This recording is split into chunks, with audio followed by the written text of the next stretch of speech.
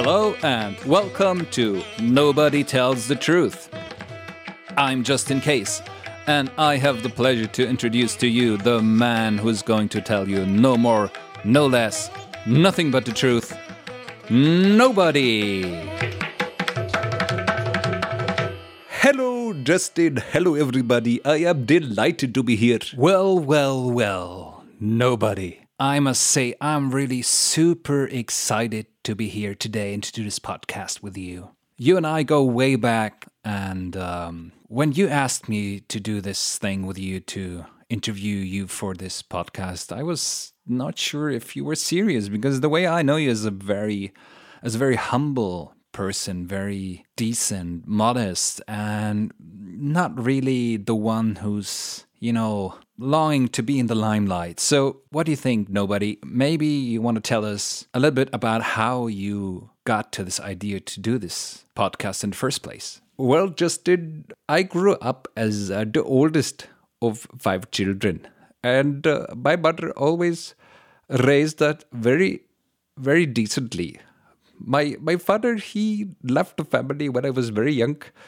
And I don't know why, and my mother never talked about it really. So the only thing she always told me is to tell the truth. She told me no matter what happens, no matter what the people say to you, or in whatever situation you get involved into, you must tell the truth. Nobody, you got a very special gift, a unique talent that I would like the audience to tell about.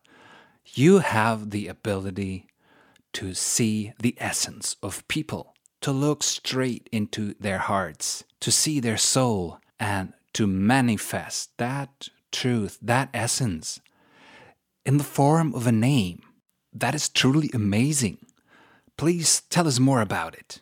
Well, it all started when I was about 3 years old. I was not aware of my gift, I was just thinking that everybody feels like I feel and everybody sees what I see. So it was kind of a game that I was seeing these things and the essence of people, and I was just sharing what I was seeing. But to be honest, it also got me into trouble sometimes, because not everybody likes to hear the truth about themselves, to know their essence, Tell me about it. When I met you at that coffee shop in downtown Manhattan, we got into talking, and you gave me that name that I really hated in the beginning. It was awful. I didn't want to have it at all. What was it again? Oh, I remember. That was a really good one. I gave you the name, the Peeping Porcupine. Right. The Peeping Porcupine. How the hell did you get that name for me? I mean, couldn't it have been something like Fountain of Joy, or Sweet Surrender, or even the Golden Gate of Grace or something? Why the Peeping Porcupine? My dear Justin, beloved friend and brother in God, it is not me who is choosing the names. I'm a mere messenger, a vessel, a channel of God, so to say.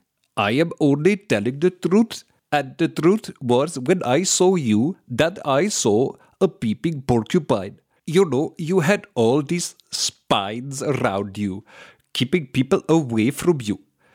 And you acted so aloof, but in your eyes I could see the longing.